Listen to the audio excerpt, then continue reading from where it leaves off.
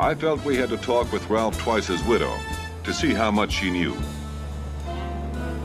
Please go away. Please go away. I don't want to answer any more of your questions. We're sorry to bother you at a time like this, Mrs. Twice. We would have come earlier, but your husband wasn't dead then.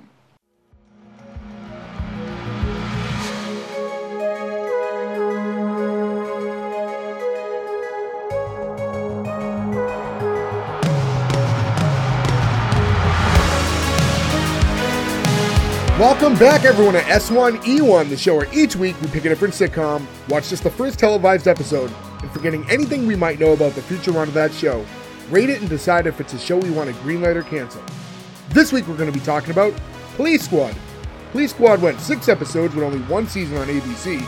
Today we're talking about episode 1, which is called A Substantial Gift, The Broken Promise, originally airing March 4th, 1982. To get things started, I'm Jay Gags. With me, as always, the boys, most of the boys, Gordo, Joe, and Ferg. Nick's not here this week. What's going on, guys? Hello. Heyo. Just like your mother when she gets out of the shower. All right, so... I thought you were going to go with the dad-eating monster. Was Daddy Heaven? I was like, there's a lot of quotes.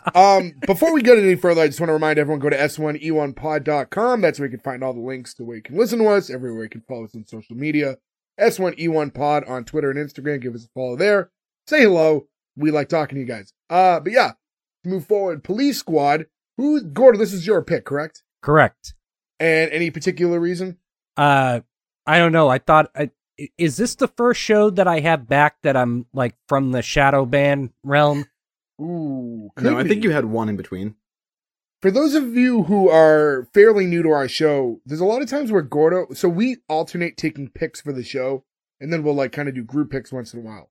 Gordo keeps betting away his picks, which is something that none of us do.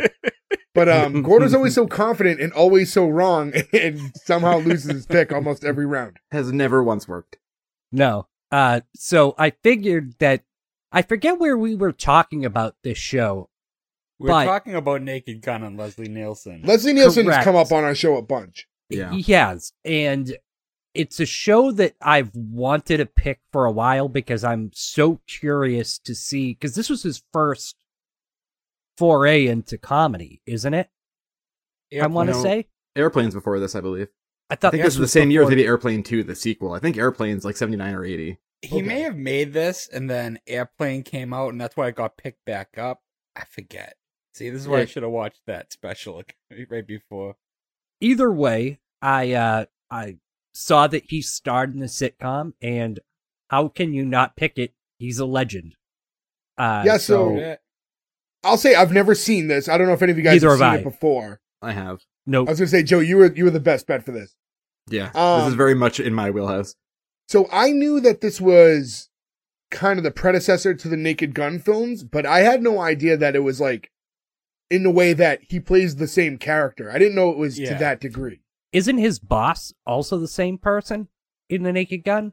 A few different people show up. I don't think it's his boss, but he shows up in the Naked Gun though, doesn't he? Does he? Who else is in it? Whoever plays his boss. That he's always like, and my boss was there. Oh, just to confirm, Airplane was the 1980. This was 1982. Okay. The scientist plays the same character in the movies. I know that. Okay. Been a while since I've seen the Naked Gun. Wait, movies. you know who doesn't show up? OJ. No, not here. A couple like characters, I guess, are similar in their role, but different people are playing them. And there is a Nordberg in the show. He's just not in this episode. There's a Norberg in the show. There's a Nordberg in the movies. And the actor who plays Norberg in the TV show is one of the very first people to ever do full frontal nudity in Playgirl. He went full dong. Oh, what a fun fact. Yeah. Full dong, huh? He hung dong. I looked it up. I looked up the pictures. I love that that's become part of our show is hung dong. That's great S1E1 trivia there. So I don't even know where to pivot from there. Speaking of we can pivot to being dong, sad that Leslie Nielsen never did a full frontal nudity scene in his Dracula cape. How great would that have been? He totally would, though. If it ever came up, he would do it. Oh, he would think that was so funny. I think we should start this, though, is to talk about the creators of it and everything else they've done and all of the joy these three men have brought our lives. So the creators of this, it's three guys. It's Zucker, Abrahams, and Zucker. So they did all the Naked Gun movies. They did Mafia. They did Top Secret. They did Airplane, and they did Rat Race, the movie that Ferg and I constantly quote on the show. Don't play Hitler's harmonica. So we It's do Hitler's have an harmonica. actual organic John Lovitz in this one. The big horny bird who was one of the mascots of our show. Oh, big horny bird. Yeah, those guys are just geniuses and worked for 30 years making the funniest stuff. That Good was for when, them. Parody was like an art back then, and now it's like blah blah blah, whatever's popular. Like doesn't have to. Oh, yeah, Isn't not that- another whatever. One scary movie came out, I feel like the art of parody really shifted, and it became to a point where it had to be extremely topical. Scary Movie 1 and 2 fell back into what we're talking about, but after the Wayans brothers left, it's like Yeah. they forgot how to do it. Right, because all of those follow the same formula. Yeah, I'm forgetting how to use words. Every movie that came out after those ones, like 1, 3, and 4, then you had Not Another Teen Movie, Epic Movie, all those movies. They all were like cookie cutter, same thing. They followed such a basic storyline, a pop culture reference out of nowhere. Like, Where they lost it in those movies is they weren't parodying things anymore. Where, like, if you think of Loaded Weapon, Yeah. like, Loaded Weapon is so Oh, funny I because love it's Loaded parodying Weapon. all of those movies. Hot Shots and Hot Hot Shots Part Shots. 2 Yep, heart are shots. funny yep. because of what they're parodying. Even if you go early, Airplane is just parodying all the 70s disaster movies, right? Like Mhm. Airplane 75 and Towering Inferno and all those movies. So I didn't know that. But to go full circle, Leslie Nielsen played the president in the Scary Movie movies. to go full circle also, O.J. Simpson was in Towering Inferno. Oh, also, just in case if anyone was wondering what OJ was doing in 1982, I did try to look it up. He was in between movies. I saw an interview of him saying that he was no longer going to even think about playing football. That was past him. But he was happy for his next movie that was coming out, which was called Cocaine and Blue Eyes. Do you know what ruined OJ Simpson's life? Cocaine and Blue Eyes. That should have been a fucking moment where he went, maybe this isn't something I look into anymore. well, I guess this is a good time to continue forward. But actually, one thing I do want to mention is, so I looked it up on Rotten Tomatoes, 90% tomato meter, 88% audience score, so kind of jointly liked between critics and people. And then IMDb gave 8.4, which is like a user rating usually on IMDb. So a well-liked show, which is kind of surprising because I mentioned at the top of the episode, 6 episodes, only 4 aired like in order. And then the other 2 eventually got aired through like just random syndication. Like they got played, but the ABC gave up on this extremely early. Yeah, I wonder why. I have to think that they came back into favor and fashion and being played again after the first Naked Gun movie did so well, because there's no way I would have seen it on TV before the first Naked Gun movie. You know what I mean? They must have been playing it on Nick at Night and stuff. Well, yeah, we weren't alive when the show came out, so for sure. Well, I you mean, would've like, seen it. Yeah. it wasn't like syndicated, like they were just throwing it on randomly. I think Right, it but must yeah. have been like, hey, let's throw this on every once in a while when a new And then movie once comes the out. Naked Gun movies did so well, they were like, well, we have this property, like we can just air it, like we own the rights. So yeah, it makes sense. It's a shame they didn't make more. Yeah, you can only do so much though at that point, even with syndication, because you only have 6 episodes in the can. So like, what can you really do? I remember reading somewhere that like it just works so much better as a movie. So that Yeah. the show wasn't working. I mean, we'll get into it obviously, but I mean, to show my hand a little bit, I think it does work as a show. So The crazy thing about this working as a show is, if you think of the movie, they're taking very big swings, but I feel like they take as many big swings in this half-hour TV show as they do in one of the movies, and they kind of spread it out a little bit more. It's non-stop insanity in the show. I think the show versus the movie, they're using a little bit more subtlety. Like there's a lot of like wild jokes, but it's not as cartoony as it was when it got to the big screen. Well, I think they definitely had a bigger budget for the sure. movie. And I think that because of the time slot that they had, they only had a half hour versus what was Naked Gun, like an hour and a half, we'll just call it. Yeah, there's probably 90 minutes like- each.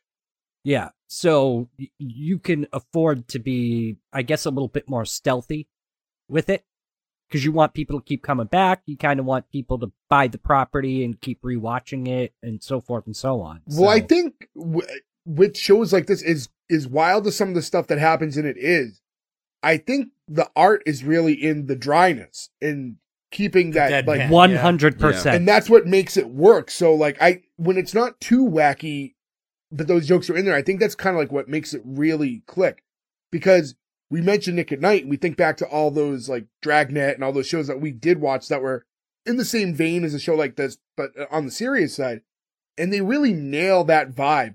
You know, we'll get into it probably a little bit more as we start talking about the episode itself, but just the way it's shot and everything, it's like well done. It was, you know, for television, you know, decent budget behind it. Like everything looks really clean. The sets were nice. I think they just did a really good job with this show and creating the vibe of those like 70s era police shows, but bringing that comedy in there and in a, you know, in that really dry way, the deadpan. I just thought they married the two really well. And isn't that why Leslie Nielsen was picked for it? I think that's the genesis of him as a character, because he was so dry. He was like a serious actor. I think Ferg knows a little he's bit in like more Prom about Night and a bunch of other movies where he's like a detective for real though. Like he's not like a funny detective. He's like a real cop trying to solve stuff, and it works. So I think when you're that good at that, you don't even have to be funny half the time because you can just deadpan it and then it works, right? But yeah, there's a lot of movies, like comedy movies, where if you want to get like good comedic performances, you either have to be a funny comedian or just a great actor. And you look at, it's a wild difference, but you look at a movie like Dumb and Dumber, you know, only one of the two is actually a comedian. You know, Jeff Daniels is just a good actor. Yeah, I mean, I think it shows, especially to go with Jeff Daniels, he was in within a year Dumb and Dumber and Speed in two wildly different roles that were two humongous movies that he was great in both of them, right? Like, you gotta have the funny guy to do funny stuff sometimes, but sometimes you just need someone who's good at doing anything, and they'll always be funny in it. Yeah, I guess to get into like the episode itself, might as well get, you know, started. It starts with the actual intro of the show, and you kind of see that siren on the top of the police car moving through the city. You know, at first there wouldn't be a lot to tip you off in the very beginning that there's going to be comedic until they start introducing characters. So you see, like, Frank, who's Leslie Nielsen's character, first is introduced, and there's a shootout, and like, okay, whatever. And then by the next character, there's another shootout, but then there's just a guy on fire. They had me hooked the second I saw the guy on fire. Also, the immediate raising of the stakes. Leslie Nielsen shoots his, like, you know, 6-gun, and then when they cut to Al, it's a machine gun shooting at his desk inside of a police station, and then a guy on fire. Like, wait, what the fuck? And then, like, Rex Hamilton is Abe Lincoln. And then Abe Lincoln starts shooting, and that's when I lost it. He never enters the actual episode. There's never an Abe Lincoln character. Also, Abe Lincoln getting shot, but it just knocks his hat off and makes him angry. Like, what a great turn of history that is. And then it's like, and special guest, Lauren Green. And who's, most of you, I guess, would know him as the father from Bonanza. I guess was probably his biggest role that I can think of. Bonanza. And, like, he's in a bunch of stuff, but, like, he's definitely... He's credited as just Stabbed Man. Not in the episode either, so the special guest is just a part of the intro. And that's a recurring theme in the show. Also, on top of all, like, the funny shit, that's such an iconic theme song now, too. I love the theme to... I'm gonna keep saying Naked Gun, even though it's obviously the Police Squad first, but that Naked Gun theme song is great. It's also that point of view from on top of the car in front of the cherry cop light, you know, like that moving, like that's so iconic. Can you imagine being like a Lauren Green fan and being like, oh man, he's in the show, that's awesome. Like Ben Cartwright from Bonanza's gonna be in this? He just gets and then like the end of the episode's like, what did they cut a scene out? Like what the fuck happened? Here's the thing about this show though, I think it's a great reference point to bring this up. Like, why I don't think this show would work now is most people can't watch a whole episode of something without looking at their phone at least once for something. And you would miss so much watching this if you looked down for even a second. So I think it's kind of a funny idea to be like, wait, did I miss Ben Cartwright being in this? Because, like, you may have, like, turned to say something to somebody and you realize that there's so much happening at all times and he may have walked by and you didn't even see him. Right. Furthermore, can you imagine being a big fan of Abraham Lincoln and being like, oh, he's in this, and then he doesn't show up? And then you're like, he's alive! I thought he was killing vampires. Between this and Bill and Ted, Abe Lincoln had a real good revival of Yeah, 80s. He did in the 80s. Party on, dudes! Well, actually, I mentioned that. What was the official title of that? The Abe Lincoln Vampire Slayer movie or Abraham whatever. Lincoln was- Vampire Hunter. Yeah, Yeah, Hunter. That's when like the Daniel Day-Lewis movie was out, like at the same time, and it was like in theaters we had two Abe Lincoln movies, granted very different, but out at the same exact time. You're like, what's going on? Do you know how fucking mad Daniel Day-Lewis must have been about that? Like, Daniel Oh my Day-Lewis, who God. is like known as the most like immersive actor of all time. Yeah, where, big like, method actor. Somebody walks on set during the Lincoln movie wearing sneakers and he won't talk to them. He's like, what are those contraptions on your feet there? It's like, all right, buddy, let's not do this right now. I'll Great say actor. The Daniel Day-Lewis one was probably more exciting than the vampire one. Man, that movie's boring and shouldn't have been. Meanwhile, did you see both of them or just the vampire one? I'm saying the vampire one was really boring. But you saw it. I did. But did you see the Daniel Day-Lewis one, which is probably the No. more well-regarded one? See? No, I did So- not. I didn't see the Abraham Lincoln one because at that time we were getting burned with all of these like biopics that were not good, like J. Edgar or The Aviator, that I wanted to be good, that I was like, I can't sit through 9 hours of Abraham Lincoln now after not enjoying those other two. Which one is the one where Christian Bale plays Dick Cheney? I wanted to see that one. Vice. Yeah. That's really, really good. I wanted to see that one. Is that Jeff Tremaine, I think, did that? Oh, really? It's one of the Jackass Wow. guys, or Spike Jones, or it's some of that. It's one of that crew. I think it's like a Dick House movie. Probably. Someone's gonna hear probably- this and be like, "You're way off," but I was gonna say if it's Because either, movie. it'd probably be Spike Jones out of the two. But yeah, Spike Jones makes the most sense. It's one of those. I have to look it up now. I'm sorry. Oh, Adam McKay. It's Adam McKay, the guy who does all the stuff with Will Ferrell. okay, Also, okay. the one Oh, person okay. you didn't say. Yeah, the guy from Anchorman, Talladega Nights, all that stuff. But like, you don't expect that when you go into this movie about Abraham Dick Lincoln. Cheney. It's like very interesting. It's a very interesting and well told and funny movie. We get to the first scene and we see a man walk into the Acme Financial Credit Union, and we see inside Jim and Sally. Sally's begging Jim for money because she needs another orthodontist visit, and she's playing the role very serious. And like she's begging money, like almost as if like in a way that like you would think she had like a gambling problem and needed someone to lend her money. That's what I thought at first. And I And was Jim's like, like- what? Yeah, and he's telling her that he can't because essentially it sounds like she's not asking Jim for money. She's asking Jim to take money from the credit union to give her money. Yeah, a little like under the table. Right. Yeah. Yeah, because Yeah. he says he has to manage the books. Yeah, he has to fix Yeah, there's the an auditor books. coming in. So she goes and sits at her desk, and then this man walks in to cash a check. While like that transaction's going on, it just cuts over to Sally at the desk, and she ends up pulling out two guns. She pulls a gun out from a drawer, and then she goes into her bag and gets another gun and starts to load it. And like all the meanwhile, like you can hear in the background what's going on with the transaction. Like this dude's just trying to cash his check. But like, if you're listening to the actual Yeah. dialogue, it's almost like he's going to a doctor's visit to open up the Yeah. account. He's telling him to turn left and cough and open his toes. Which means that he had that man pull his pants down and he grabbed his balls and had him cough after you wanna- checking if he had two major credit cards to make sure he could cash his payroll check. If you want to get your check cashed, you do what you got to do.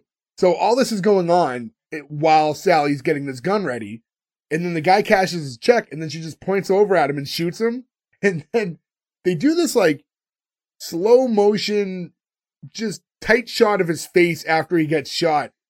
And he's like, the faces he's making at the camera, which are not that of like a man who gets, he's like looking dead into the camera, by the way, at some point. And he starts like licking. Sticking and, his like, tongue out. Like, yeah, I mean, it was very funny.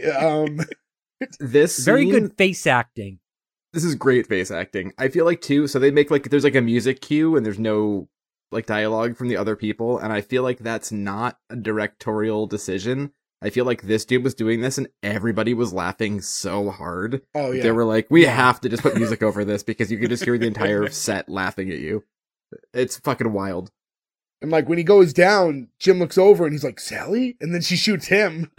But And I like how as- he's still yeah, stamping as all the he still has stuff. work to do. Yeah. So as he's like dying, he's like still, stamping papers and filing things. And eventually he goes down, but after, I don't know, completing what little work that he thought was essential and more important than his life. I thought that was going to lead to a joke that was like, you're fired. or something like the stamp was going to be like you're fired or like, terminated or Yeah. something. I didn't expect him to just be doing the last of his day's work. Or like void a check that he made out to her so she could pay her Right. bill. Like, Reminded me of in Mafia when he gets shot in the head, but he finishes his meatballs and then dies. That- no, Yeah, as you said, same creators, so you could see how that same humor like bleeded from one project to another. Yeah. One of my absolute favorite things to make is, like Italian Sunday gravy. And I always make the meatballs. And every time I put the meatballs into the gravy, I just think of in Mafia where they open the tennis ball canister and that's where the meatballs fall out of. I think about it every fucking time. Now, quick question: when you make meatballs, do you like to give them a little pan fry before you put them in the gravy, or do I you? do. Okay, You I gotta- prefer that way also, This but yeah. stupid ass gravy talk. It's sauce. I've been saying gravy my whole life. That's spaghetti sauce. now there's the argument either way, and we won't get depends on into it what's too in it. much. And then there's somebody who's like, Gravy is brown. my That's brown grandmother's gravy. from Italy and she said sauce. I don't fucking care. Like my grandmother says gravy, so I'm gonna continue to say gravy. Yeah, my grandmother said gravy. That's what it's going to be to me forever. Now, and the argument My- was made before, and I don't think there's a technical one way or another, but the argument was always you're cooking it with meat in it, ergo it becomes a gravy. Yes. That's when my grandmother would switch from sauce to gravy. If it was just straight tomato sauce, it was tomato sauce. But, But if you're dumping meatballs in there, now we're in gravy territory because there's meat in Well, it. I mean, What's weird is I'll call gravy when I'm making gravy for Italian dinner gravy, but I'll put the qualifier of chicken gravy or turkey gravy or brown gravy for every other gravy. Yeah. Like it's the lesser gravy, it needs an extra explanation. And like if you were to buy like a pre-made one at a supermarket, I would probably say like get a jar of sauce. yes. It's like it has to be like gravy is like prepared. It Correct. Yeah, like doesn't come in a ragu jar. is sauce. Right. Ugh, But barely. the secret, she's a mind. Anthony. But that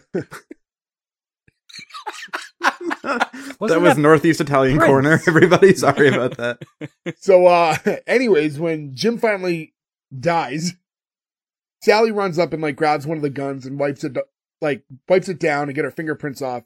But then, by the way, still holds it with her bare hand and places Yeah. it near the first guy, the guy cashing the check. And she just like starts screaming and runs off. Now, was the scream for comedic purposes or for her to sell this idea of she just witnessed a murder? to He sell was it. selling. I Sell the think. idea. I will say though, at least she didn't wipe. Like the smart thing you do in these situations is you put the gun in somebody else's hand. We randomly were watching The Departed the other day. It's a great movie. I just randomly it came on and we got sucked in. And the end scene, spoiler alert, where everybody gets shot, he wipes off every gun and then calls the cops. Like, you know what's more suspicious? When there's 4 dead bodies and every gun is just on the ground completely wiped off. And It only couldn't one have been guy any of walked these away. guns. These are all clean. Yeah, right. It's like, wait, that seems like an oversight to me. So now in the next scene And we Mark see Wahlberg just has bags on his feet. I love that. Sorry. This is such a funny why Mark Wahlberg backs up. So in the next scene, we see Sergeant Frank Drebin, who's played by Leslie Nielsen, and he's driving through the city and he's narrating the scene, kind of introducing himself. So he does a lot of voice narration over scenes throughout the show. And he says, there's been a recent wave of gorgeous fashion models found naked and unconscious in laundromats on the west side. Unfortunately, I was assigned to investigate holdups at a neighborhood credit union. The best is the secondary joke here, though. And he's like, luckily I was on my way there after doing my laundry. Yeah. So they throw Yeah, the yeah, little yeah. joke in that he was up there. Yeah, he and has they- laundry. So he went over just to like check it out. Oh, he knew it's happening, but They call it back later, too, because later on when you see him driving, he just has laundry in his car. Yeah. So, he just Guy, keeps yeah. going, trying to find so the whenever naked this women. guy has free time, he's just driving up to this part of the neighborhood just in hopes of seeing dead women in the laundromats. Naked dead They- women. Yeah, Yeah. naked. And he does mention that he was doing laundry, and because of that, it took him about 20 minutes to get to the credit union, and that his boss was already on the scene. And as he pulls up, he drives like straight into a trash can. It's a dumb gag that is used a lot.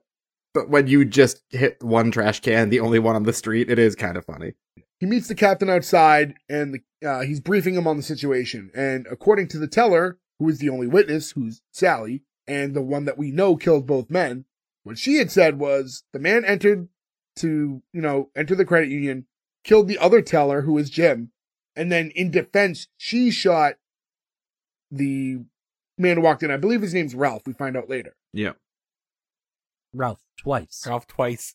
Yes. And the weird thing is, as they're looking up, this guy Ralph has like no priors. He's known to be like a good family man. So something's already a little fishy with this story.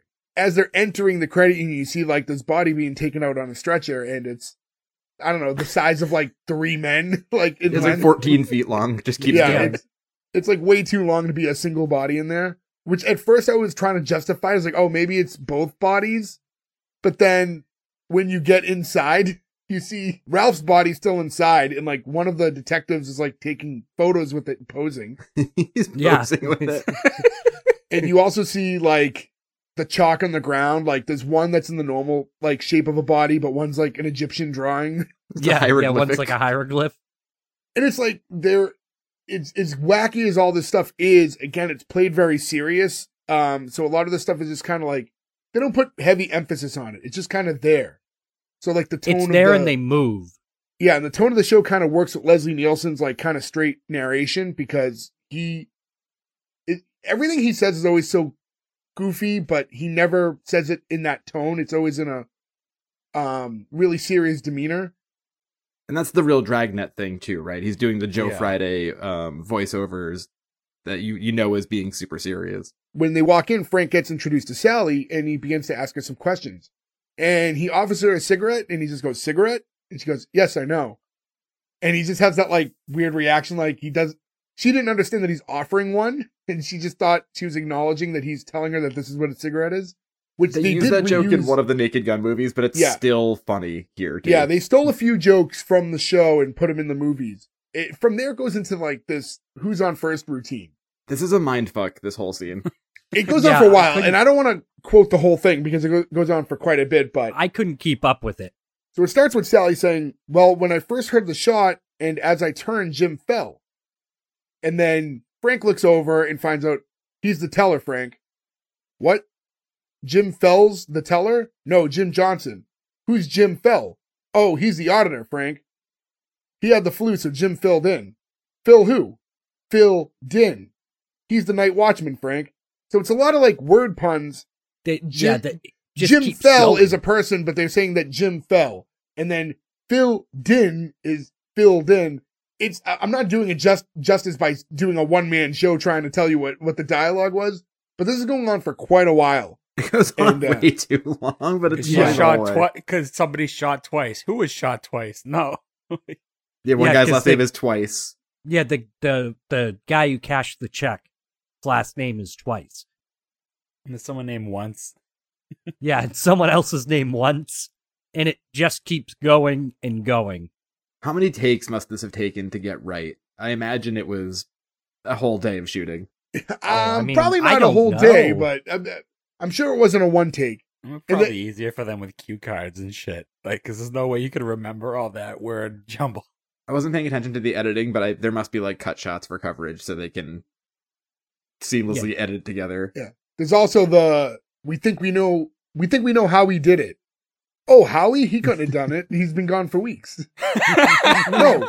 No, Weeks is the controller.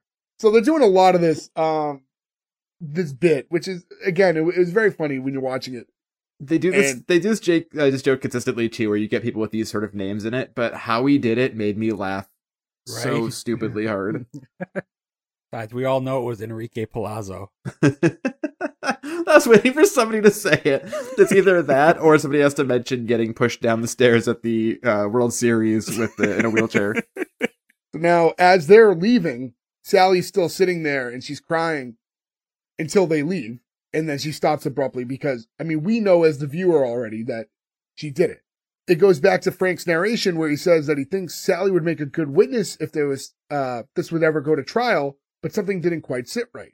So we decided to go back to the squad to see what the homicide and lab had. So now we see the lab, which is labeled as such, the lab, on the door if you read the door.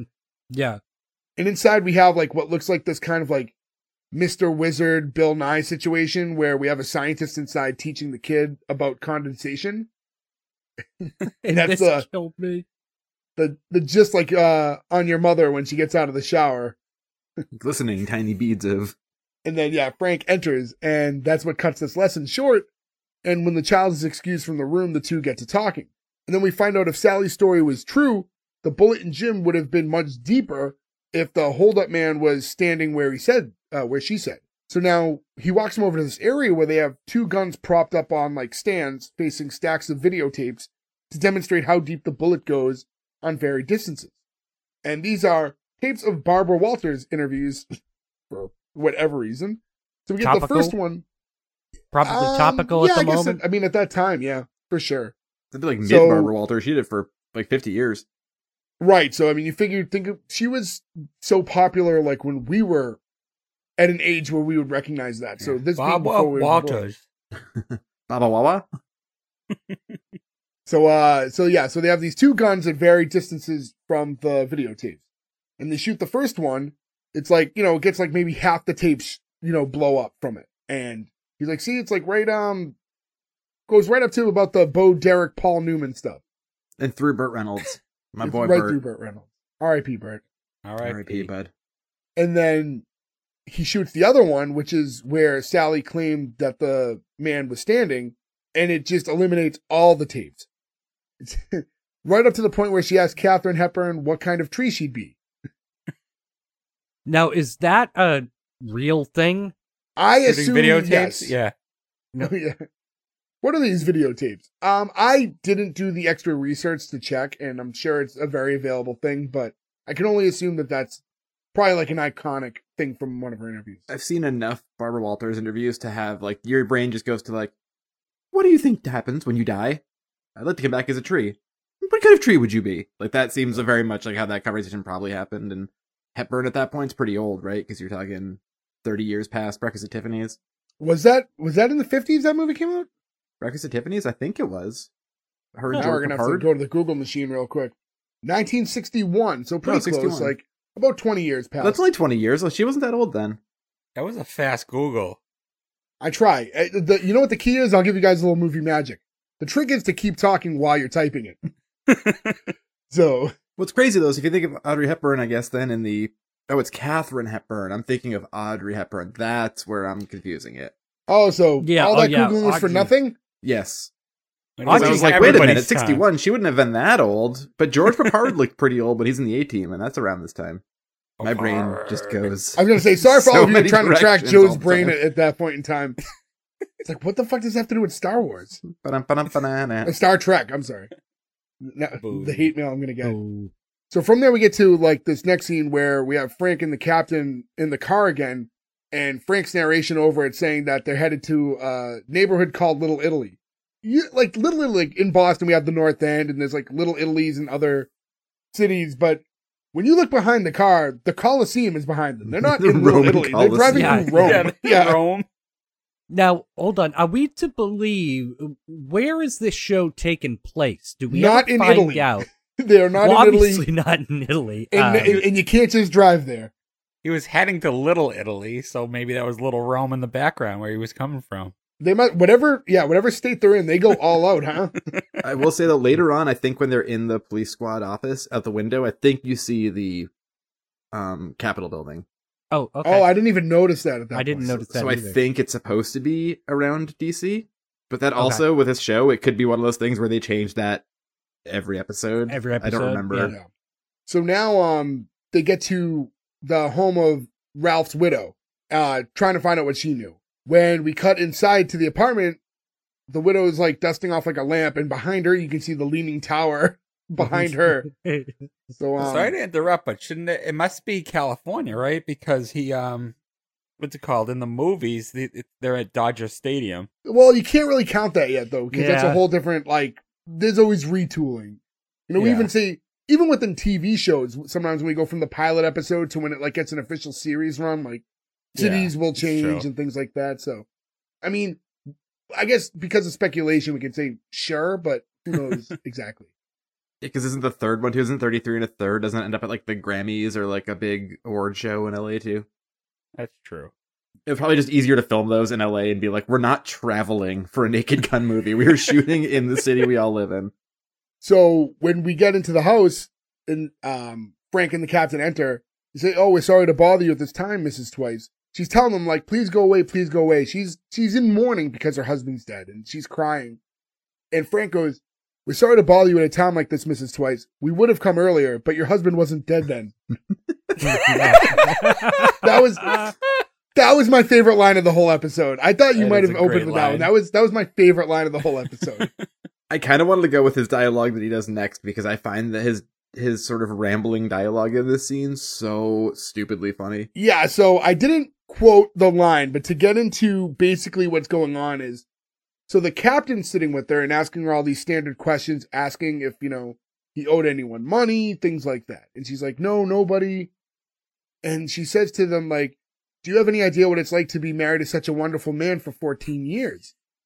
And Frank's like, no, but I did live with the man for a couple years. And he starts talking about how that sparked slurs and rumors and how this man was originally, eventually ran out of town. And like, it keeps like cutting back to the captain trying to interrogate this girl, not interrogate, but ask her questions.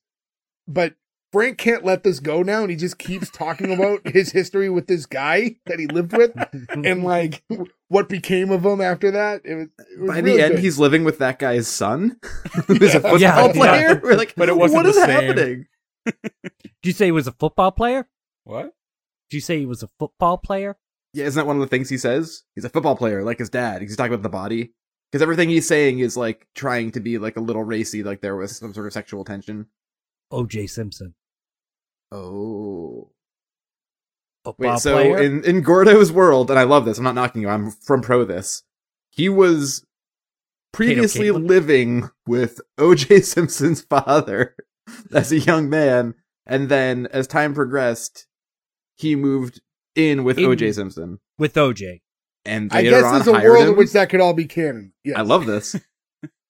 I like that one of the captain's questions to the widow is, did he ever eat chop suey? I didn't get that. Because it's Yeah, I like an didn't get it irrelevant either. question. It's like one of those Okay. things like, it's just, there's nothing behind it. It's, Well, also, too, as he's asking these questions, the widow is like wailing yeah. more and more, like, which adds to the whole like kind of chaos of that's going on in this scene. Yeah, I mean, because like, I think she's playing it right. Like, she's playing it in a way that like, okay, your husband died.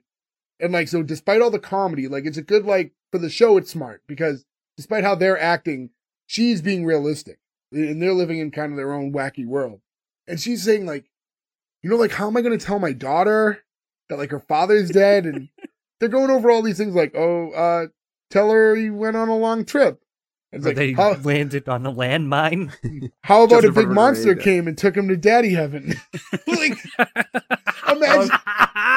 imagine how traumatized a child would be. Like, that's already scared of monsters. Tell him he was traded for Jackie Robinson. Yeah.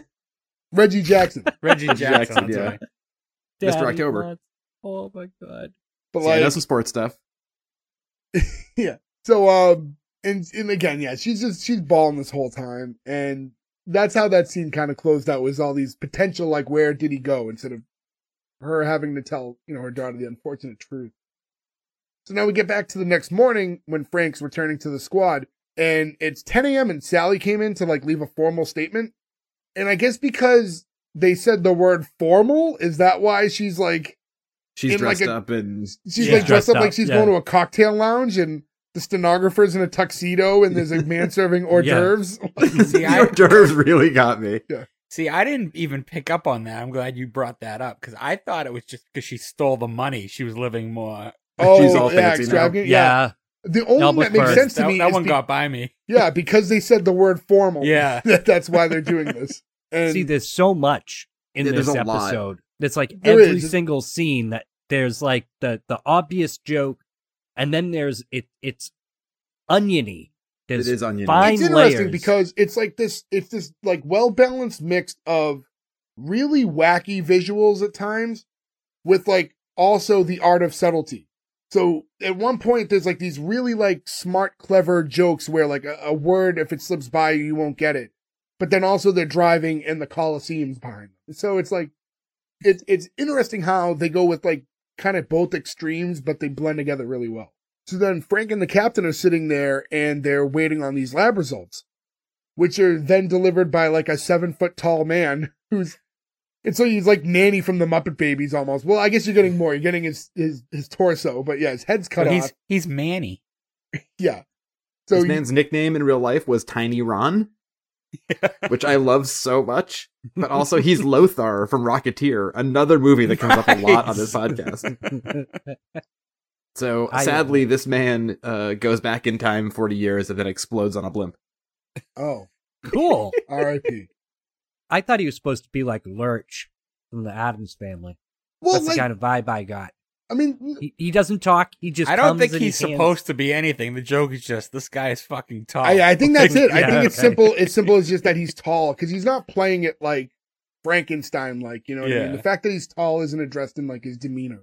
But essentially, what we find out through these lab results is that the bullet penetration is showing upwards marks, and the two are face to face.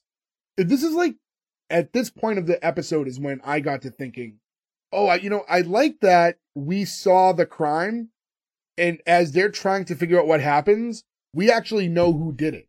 Because most shows like this, you're going along the ride, right? Like, if you're watching like a CSI or something, you most of the time can speculate or you have an idea who the murderer is. But Yeah. here we saw the crime and we're just watching them get to that point where, like, I don't know, it's like, it's so smart in a way that I don't even know if it's deliberate. But I just like that perspective because that's not usually how we see crime drama or anything like that. So it was cool to see the crime first and know who did it the whole time. You're like in on it. It's smart. Yeah. It makes you perceptive to just the other stuff going on and not trying to be in the back of your head thinking, is this person the one who did it, right? Like, it gets you out of like Agatha Christie mode and you can just enjoy what's happening around it. Yeah, it's like one less distraction almost. Yeah. I think that's smart with the show because like when you watch like a Columbo or something like that, you're trying to figure it out, or like Murder, She Wrote, or Diagnosis Murder, or One something more along thing. those. My Columbo impersonation. That's for like the two people who were gonna know that. And then, so then after they get all this information, Frank leans into the phone and says, "Get me Pete over at Homicide. Tell him I want to meet him and a few of his men down at the Acme Credit Union." And then when they change perspective, you find out he's not on the phone. He's talking to a little person. It's such a weird bait and switch, hot, cold, big, tall. Like, it's so wild and so funny because it's just so jarring. That's one of those ones that, like, even though like a show like this has these twists throughout the whole episode, you don't expect it. So when they get the perspective and it's just the camera looking down on this little person, he's like, "Oh, right away, sir," and walks off. You go, "What the fuck just happened?" I love it too because it's not punching down either. It's not making fun of that person for being a little person. It's just being like, there's a really tall person, now there's a really small person. It's anyway, just, you're like, it's that's just funny to tricking you see together. Yeah, it's just the perspective is tricking you, and that's all it is. I'm It's upset we simple. didn't get them together. Yeah, there's like a missed opportunity. It's simple though. Simple humor that just works. Like you don't need to go over the top with something like that to be funny. I mean, we mentioned Dracula Dead and loving it a lot on this, but doesn't this feel very Mel Brooksy in certain Very times? Like much. those It sort of does. jokes feel very Mel Brooksy to me. I thought for a long time that Mel Brooks did the Naked Gun movies because they're so similar to his style, but Yeah, you They can. got older. There's a lot He of did that not. similar tone, sure. And then at this point of the episode, we're like right at like the dead center point, and that's when it says Act 2, Yankees won. And I was thinking about like, is that like boo. at that point was things like that like did they separate television into acts like that? Maybe police shows. Not in the 80s. Like I couldn't remember something like if that was parody of something or if the joke was just the Yankees won thing was what they wanted to show you. I think it's just a joke, like something to make a score joke. I think it literally is just a throwaway. Somebody made that joke to be. Well, no, because they also do an epilogue at the end. That is true. They so do the like, epilogue, yeah. Yeah, so I guess that does work. But in any event, yeah, it was just kind of Well, like a does quick Dragnet- joke. I'm trying to remember. I think Dragnet at the end does an explanation. It's been a long time since I've watched Dragnet. But they do like the dun dun dun dun dun, and the people will show their like mugshots and they explain what happened. So maybe there is an act break in like Dragnet. I don't know. I hated Dragnet, so I never watched it. I like the movie. Oh, the movie is fantastic. I was trying to figure out, and we've talked about this in a past episode not that long ago, but I can't remember if Dragnet was the one that had the huffing paint episode, which was like, it's like famous episode of Yeah, I think that's TV. Dragnet. Yeah, I think it is. Anyways, to go forward, Frank has two men set up in these like positions where Ralph and Jim were in the credit union. And there's like, like kind of like a string from the gun to where Jim was standing to kind of see the trajectory of the bullet. And he's just trying to like get all the angles right and figure out like if this is plausible. But then he has the man actually shoot and it kills the guy who's standing in Jim's spot and like he dies. And then another man steps up right after that into the same spot. And then like they're continuing to check things. Only like the gunman changes the angle of the gun and shoots again and kills this guy as well. I love this so much because I'm a huge like fanatic of cop movies Murders? and cop TV shows, especially from back then. And you can always see, like, especially in like Charles Bronson movies and stuff, right? Like by the time you hit the 80s, they really start pushing all of the like, hey, this is interesting. Like CSI is interesting because it is, but we all know what that stuff is now. But when it started becoming new, when they were like, what do you mean blood typing, right? Like they were like, oh, okay. Or like the things where they show the string coming out. Like it's an interesting thing that they overdid once that was like a thing people knew how to do. So I love that they set you up for that and then just bait and switch you and just shoot real people. Like, what is happening? I love that you used the Charles Bronson voice to say that. Well, I was thinking of his movie 10 to Midnight, where there's a whole DNA blood typing thing. And then after that second guy goes down, you get like a couple different shots where Frank's like off on his own trying to like figure out like what's going on. But you keep seeing guys get shot and like falling past him in the background as he's trying to like hypothesize like what happened in this credit union before. And now it's like hours later and you just see like a stack of bodies behind him as he's talking on the phone. So in order to find out how two men died, about 6 or 7 men had to die just to figure out the angle of bullets. It's also dark that they had to, somebody stacked them. Like they didn't fall and then get shot and then jump 5 feet onto the next guy. Right. Like somebody then stacked all the bodies up. Well, if they were all standing in the same spot, they would have landed on top of each other. That's also true. That's true, but they were very neat.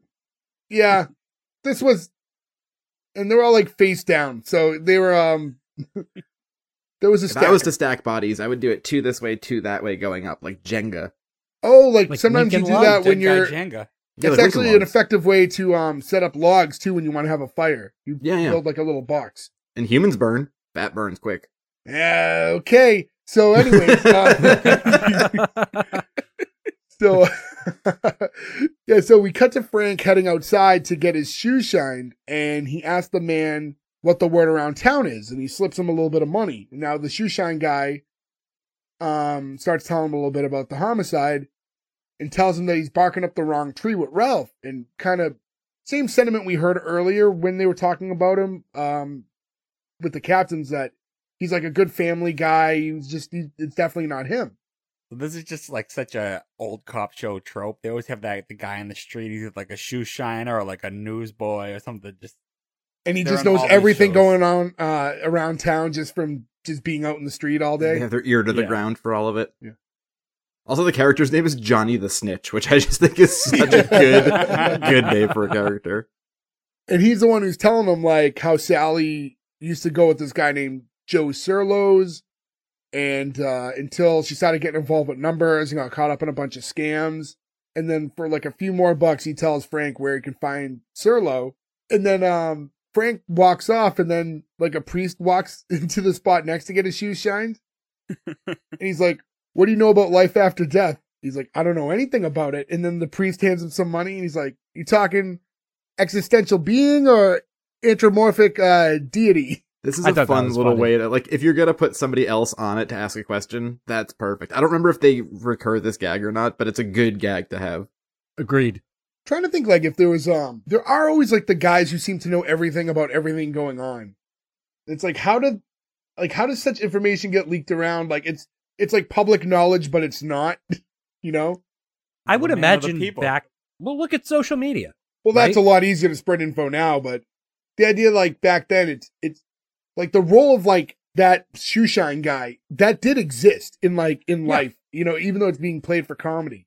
But the idea of like is like he's there, these people are getting their shoes done and they're talking to their friends and stuff, and yeah, so they just always listening collecting information all day long.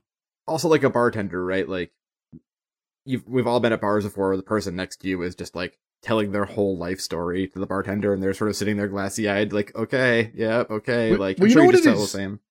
And not just that, it's, you know, thinking about it too, it's for the way you're talking about it kind of makes sense in a way where people, I think, inherently, and I'm not agreeing with it, but like this guy's performing a service, right? He's just a man working.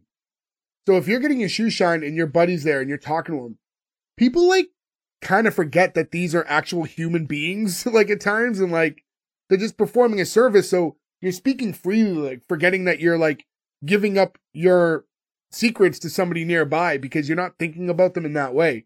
Much like almost say two men were side by side getting a massage and they'd be speaking to one another, and like the masseuse is there and can hear and can obtain information, but you're not thinking about that in the moment. You're just talking to your friend. You're not thinking that like, what? Two masseuse. No, one in the middle, and he's just one hand on each. Was just going skiing? Maybe he's an octopus and he's getting like 10 people. Baraka is standing in the middle, just giving out two massages at once. My next question is, how often are you going to get group massages with people? Not group, but the idea of two tables in a single room is not weird. Like couples massages is a thing. I have never been at a massage parlor where I wanted another guy in a room. Yeah, well, you go to a very specific kind of massage parlor, so I think it's a little different than what we're trying to speak about here. Yeah. Which, by the way, there is a website called Tug Maps. Oh, God. That you can look up. Rub Maps. Rub Maps. It's Rub Maps, thank you. What's the other weird fucking thing you brought up recently, too? Oh, no. I love that Gordo knew it enough to correct me that I said the wrong website about Rub and Tug. What was the other one? My wife in the background again. You mentioned something not long ago. He got himself in trouble Joe. Again. Joe, what was the other thing that you had mentioned like that not too long ago? Yeah, Joe, you had burning mentioned... people. No, it was another weird like map of where to get. Wasn't it another like map of massage parlors? It was Tug Tube. Or I don't think it was TugTube, but you were just talking the other day about how you don't want to give your ideas away for free. Keep TugTube under your hat.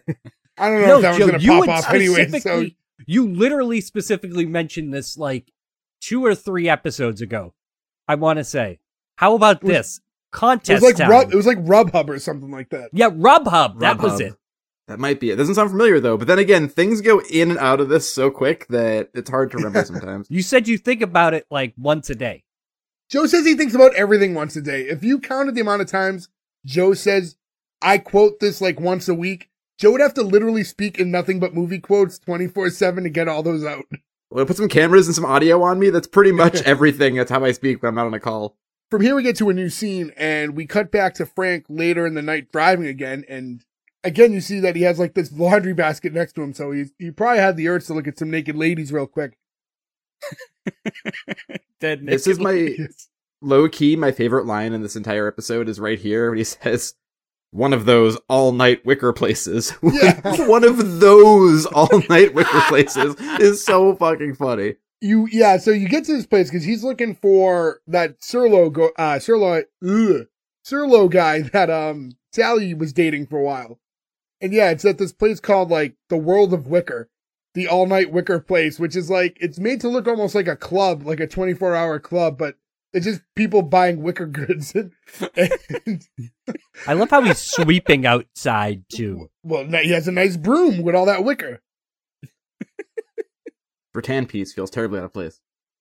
And it's one of those scenes, too, where the whole scene was actually just done with narration. So we see him talking to Serlo, but you never hear what they're saying specifically other than what he's telling you that they're talking about. And basically, this is like, in this scene, we're just at the exterior of the wicker place. This is when he finds out that Sally has this debt with the orthodontist that we already know about from the opening scene. And that she's been going to someone named Dr. Robert Zabatsky. And that ends up being the next place that he's going to head over to. So now we're inside the doctor's office. and you just see like a lineup of kids. It pans across, and it's like each kid has like headgear on, and like kind of it gets like worse and worse from each kid as they all have this like thick metal braced mouthpieces on. And did you guys read one of those kids was David Schwimmer, and that was his television debut? No. Ding, ding, ding, ding, ding, ding, ding. Anybody seen Rachel? That's why he talks like that. Yeah. It's because he had all that Bad dental orthodonty. Zabatsky was not the best dentist. You could say he was Zabadsky at his job. I'll give you that one. That's all. I'm all for that one. Nope, I will not give him that one. You should have went silent. Yeah, but at least you got one this time, Gordo. So better than normal. This whole scene just reminds me of The Simpsons, the big book of British smiles. Like that's what it feels Yes, like it we're does. going right across on. Did you notice what Leslie Nielsen's reading while he's in the office chair too? I actually No. didn't catch that, which you would almost expect there'd be something there. So I should. Yeah, I assumed there had to be. He's reading a magazine called Veterinary Research, which is one of the magazines that's just hanging out at the children's orthodontist office. Well, all right. So they get donated magazines. It's not crazy. It's also not a children's one because the. Oh, Sally the went woman there. Yeah, goes so it's his family dentistry. Okay, I guess that's true. Yeah, there's gonna be kids and adults. But they specifically say he's an orthodontist. And Yeah. typically orthodontists work on teenagers. Is that Well, a not thing? typically. I mean, you could have problems Well, with your teeth who and gets you an braces, orthodontist when you're an Jay? adult. These days, it's a little more common. I agree with you. Back then, you didn't see many adults with braces. Yeah. and Yeah. stuff No. like that. Now, I guess 40 years ago. yeah. Now adults get braces. Especially with them Invisalign things.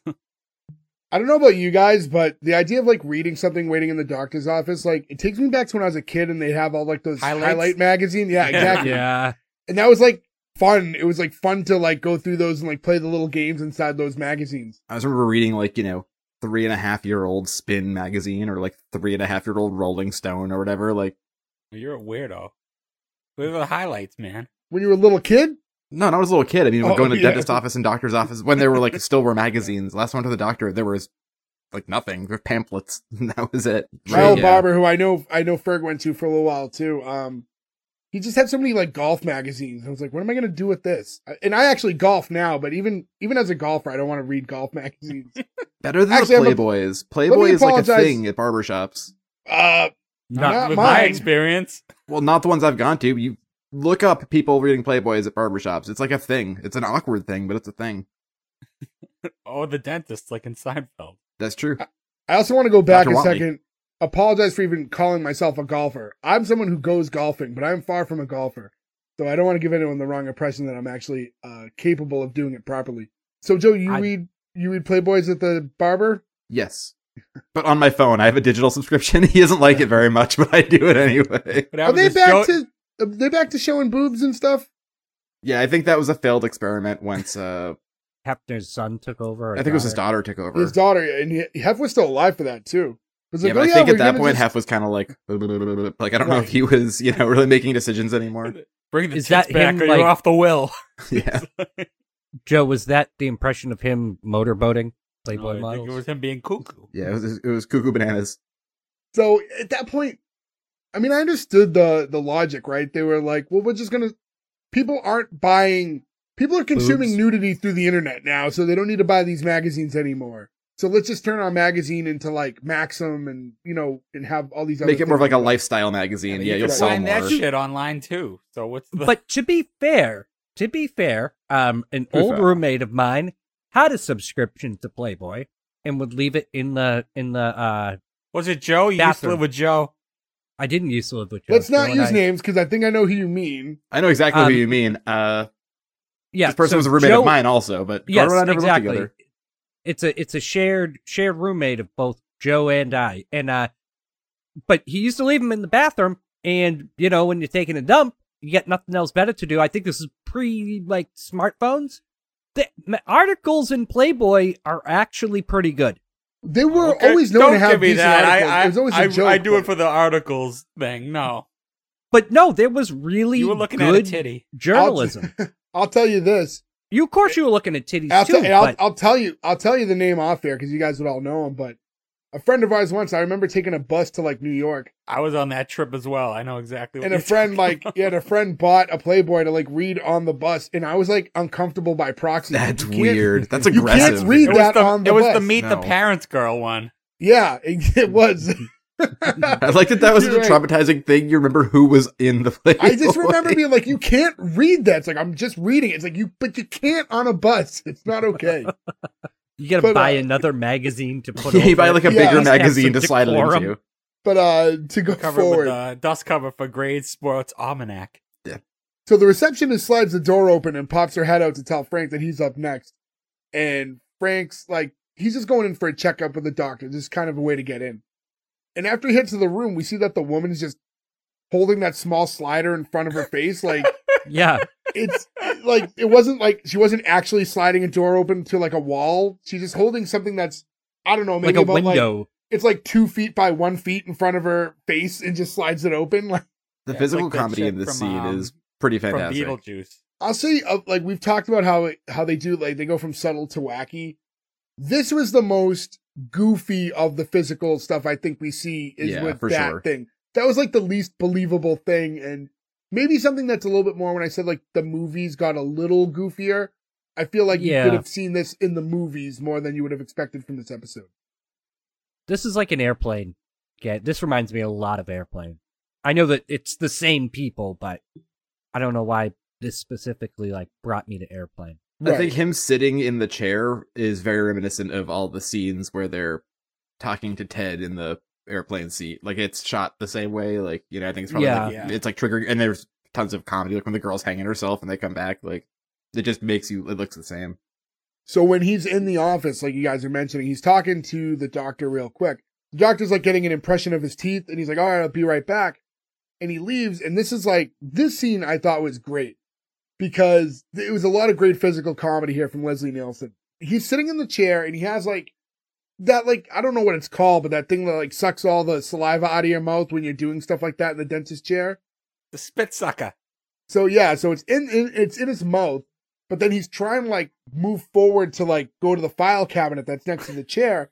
And when he does it, it kind of like fish hooks his mouth at first and like holds him back. So he pulls it out, then he gets to the cabinet and he opens it up. When he looks down because it's not in there anymore, he just starts leaking spit into the files. The leaking of the spit is so fucking funny. It is such a good gag. And he has so much stuff in his mouth every time they cut. They must have just poured like a mouthful of Yeah. stuff into him. And he's just kind of going back and forth now where he'd have to like, that happens. So then he runs and gets the thing and throws it back in his mouth to like get all the saliva out. And then he'll go and look at the files again. But after a minute, it builds up and he starts leaking again. It was really good physical comedy. And the way he went back and forth, I don't know. I thought that was really good. I love too in doing this that he pulls out the files and the files aren't wet. Like I love that sort of thing in a movie like this where Yeah. everything would be splattered and gross, right? But like the one thing he needs is pristine and the camera reads it perfectly. Well, doesn't in one of those spit things, doesn't it go like right into the filing cabinet too? Yeah, like directly in, like a whole Yeah. mouthful Yeah, like of it. directly, like they poured water in it, and it's all like bone dry. And through doing this, he does find Sally's file and he can see on it that her debt is completely paid off now. And when the doctor returns, after he puts everything away and sits back down, he's trying to ask about her. But he's like completely inaudible. So when Frank's talking, it's just like, but like but So the good. but the dentist can understand him. So he's reacting as if, he's speaking clearly. He's like, oh, that name rings a bell talking about Sally. He's like, but I can't really remember her.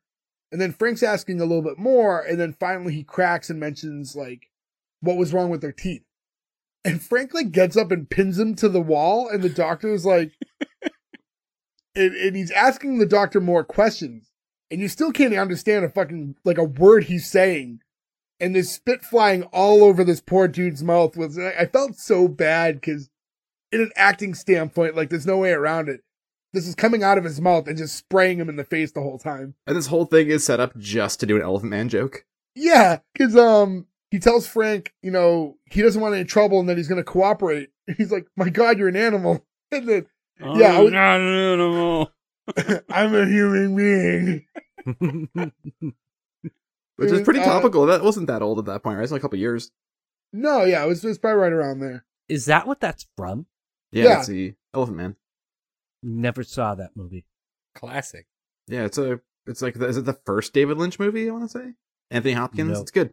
I'll have to check it out, I guess. I just remember like the rumor in like the late 80s, early 90s that like Michael Jackson owned the Elephant Man's bones. I bought his bones. Yeah. I mean, that tracks. I mean, to be fair, if somebody said that they found out that was true, you'd be like, of course. Yeah, like Yeah, you wouldn't be like, yes. oh no. You just take a break from staring at children's buttholes to look at bones for the day. So now in the next scene, Frank's driving back to the squad and we're getting more narration from him. And he's saying all these pieces are starting to point towards Sally, but he still like needs more for conviction. And when he gets to the squad, him and the captain like meet up in an elevator to talk, and Frank's telling him how Sally paid off her debt one day after the double killing. She's been seeing that doctor for years and she's always been behind in her payments, and then all of a sudden the day after these two guys die, she has all the money and pays off this guy. So, you know, they're pulling it all together at this point. But during that elevator scene, you have like a girl who's like a swimmer get in the elevator. You never see it from the front. She like backs into it, and then the elevator goes up. The doors open. They're at like an outdoor pool.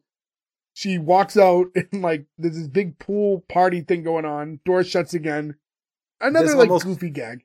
This almost felt like Muppet Naked Babies. Gun joke. You know, Muppet Babies where they'd open the closet door, and we talk about this sometimes too, and they're just like weird like World War II German Nazi footage of people marching, and they're like, wait, why did they do that? This felt like that to me. For something that's so obscure in the Muppet Babies, Joe's mentioned this in so many episodes. Like It's like really burned in my brain. Yeah, It's so weird. It's so burned in. No. I'll give Joe this. No, that was so jarring. It's jarring and very weird. Understood. I remember they opened the door to Spider-Man before. That was a little less weird. Kind of makes me think of like similar but not really in Wayne's World when they open up the door and it's like Action the movie scene. the Training. action movie. That scene must have cost Wayne's World so much extra money for that movie. Like the budget for the day to have all of those special effects and all those extra people for 1 second gag. I love that shit. What are you gonna do with those guys? So it cuts to Frank at his desk and he's making a call, and he's using a cloth over the phone to mask his voice, and he's calling Sally, claiming to be Dr. Zavatsky. And when he starts to speak, you know, when you see him, he's not doing anything to like mask his voice other than the fact that there's just like a piece of cloth over the phone.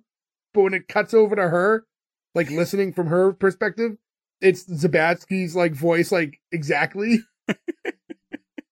And she's like, you know, she's telling him that they're through, that, you know, she's paid off and she's already made an appointment with another orthodontist. Like, how fucked up is this girl's teeth, by the way? It's her kids. Oh, is it her kids? Oh, okay. Yeah, she mentions in the beginning of the episode that she's got like her kids' bill. Okay. Guess I missed that. Yeah, I didn't catch that part. I'm like 99% certain, but if I'm wrong, I'm wrong. But I thought that's what she said.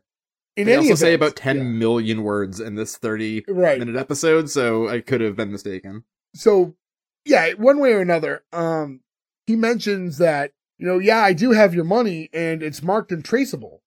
And then tells her to, you know, meet me in a half hour. So when he heads out, you see that police squad's written on the door, but in a weird way that is visible if you were to walk into the room, but squad would be mirrored.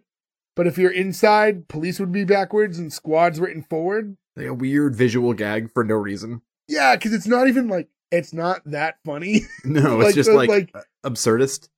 Throw 1,000 jokes at the wall. Yeah. Some stick, some don't. And when he steps out, apparently he steps into some sort of a trap because a rope hoists him by his leg, and you like, it's because he tells him to watch his step. Yeah. Oh, okay. Because he says she's already killed 2 men, Frank. Watch yourself. It could be a trap. Yeah, And but then why he is there a walks trap? in- And that trap seems to be Because he wasn't watching himself. Yeah. But who set up that trap? That wasn't her. Again, this is mile-a-minute comedy. Some of it sticks, some of it doesn't, but they just keep going. And you don't see him like physically, like you see his silhouette through the door. Yeah. Hanging up by one leg, yeah. We cut to the corner now where Frank told Sally to meet him. And Sally's surprised when she sees Frank pop up because, like, remember, she's thinking it's the doctor because of his cloth that made him sound like the doctor. And he has her sit down, like, on a bench with him. And he's telling her how he thinks that she's the killer. And she's, like, crying and saying how it's not true and how she's never been in any trouble. He's like, yeah, that's right. Sally Decker has no record, but Sally was formerly known as Babs Caltrain, notorious gun runner in Memphis. Only difference is, Babs has red hair. And he pulls her hair off, and you see that she's a redhead. The gag continues because he keeps going over other aliases that she had before that and keeps pulling her hair off as if every time she creates a new alias, she just adds another wig and never just removes it. It just puts one new wig on. So one of the names is Zazu Pitts, and I don't know why I find that so funny, but that is the best fake name ever. I'll say this, the first time I saw her, I thought her hair looked fake in the very first scene. Oh, I didn't think much of it at that time because, Yeah. the hairstyle was like on point for around then. So Yeah. It looked like she had old lady hair. It was like white. It wasn't blonde or anything. Like, it doesn't look like real hair. imagine if Good eyes.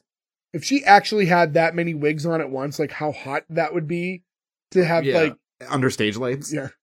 And then she pulls a gun on him and he like manages to slap it away. So she tosses one of the wigs on his face and he screams like she just poured acid all over his face. Like it was like a dog attacking him. Also, before that, the last wig he pulls off and the last character he said she plays, Oh, yeah. before that, you were a backup singer for Aretha Franklin. And he pulls her wig off and she has an afro. And I was on the floor. Like, this is so stupid, but it was so funny. Naked Gun. O.J. Simpson. The wig to the face was actually used in one of the Naked Guns as well. Are you saying that Aretha Franklin is O.J. Simpson? No, but remember in Yeah, Naked the Gun bit with where the he couldn't get through the doorway. Right, yeah. No, that was a big hat. That wasn't his bro. I thought it was I an thought afro. that was an afro. He has an afro in one scene, but the scene you're talking about, he has a big hat. It gets stuck in the doorway. Huh. We'd have to Big check hat, the it's funny. tapes. Yeah, I don't know. I'm team afro here. I'm not 100% sure I remember it one way, but I'll Google it later.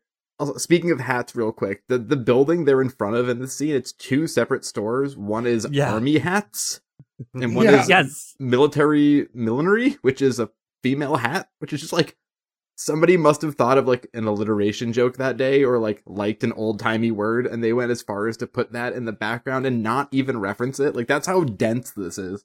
So she manages to like use the time once the wig's thrown on his face to get behind a trash can and grabs another gun.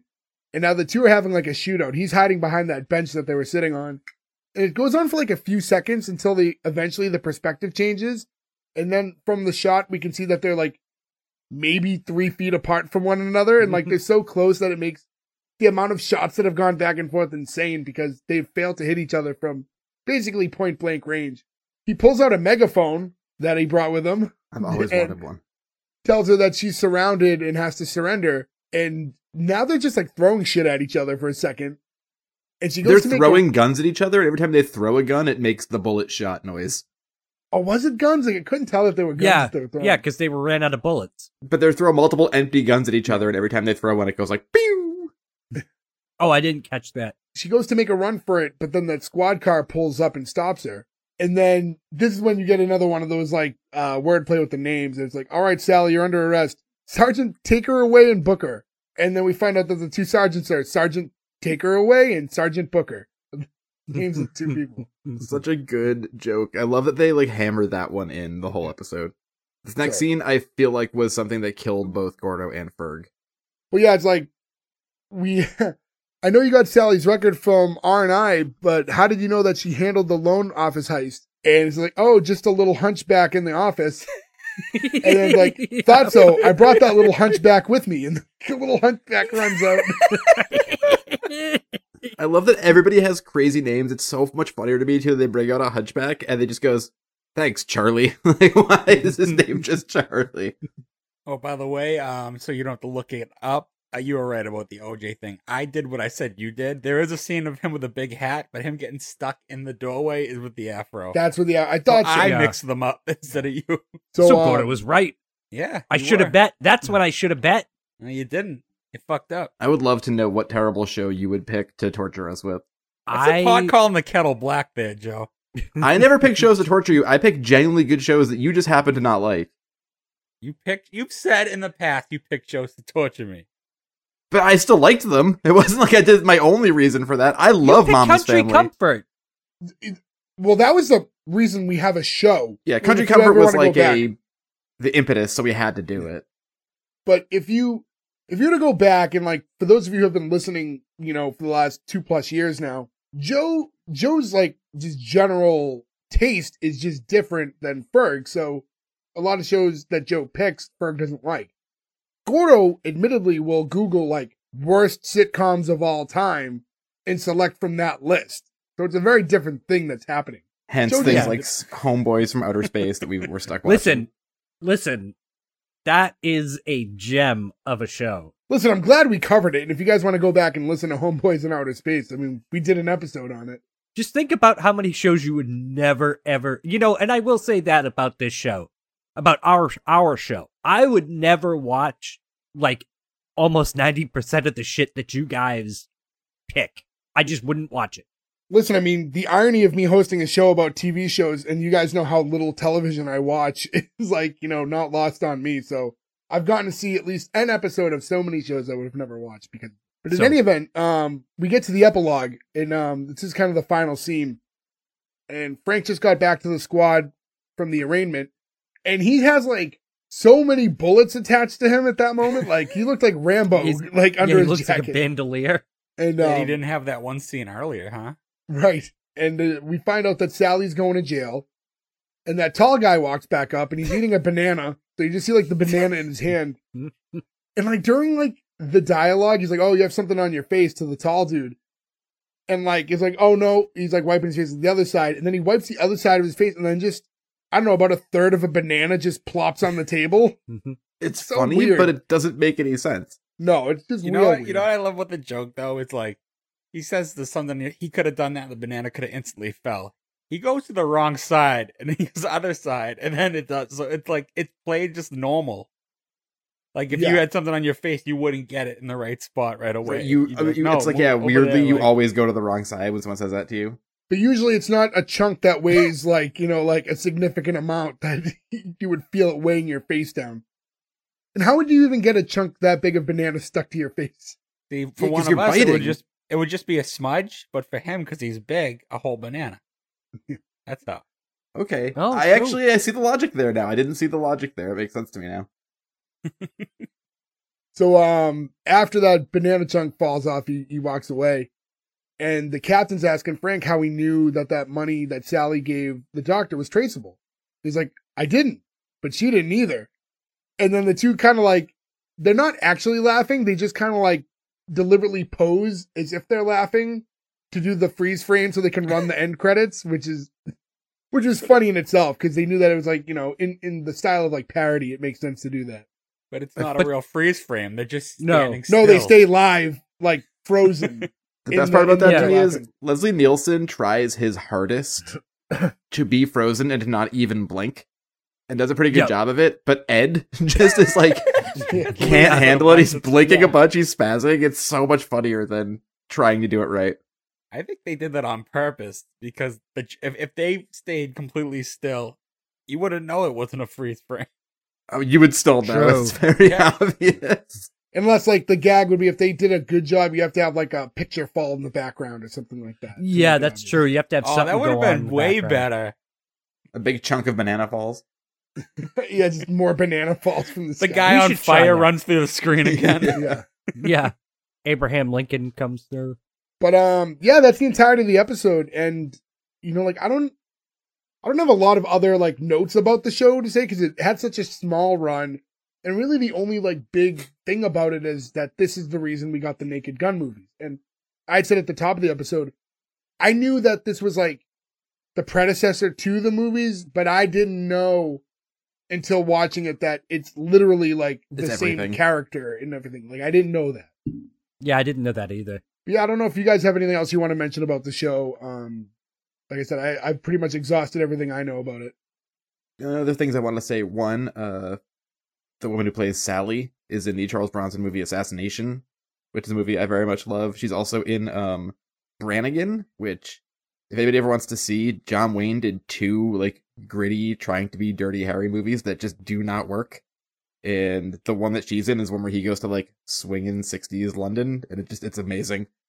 But the one thing I want to say, I love this show But sometimes we watch shows like this where it just feels like things are just about to change so much that it doesn't work because of that. Like 1982, where like MTV, bright colors, I mean, even cop shows, Miami Vice is only 2 years away from this, and it's such a drastically different looking thing. I love this, and I think they like weirdly were able to update it later on to make it look a little more of the current time.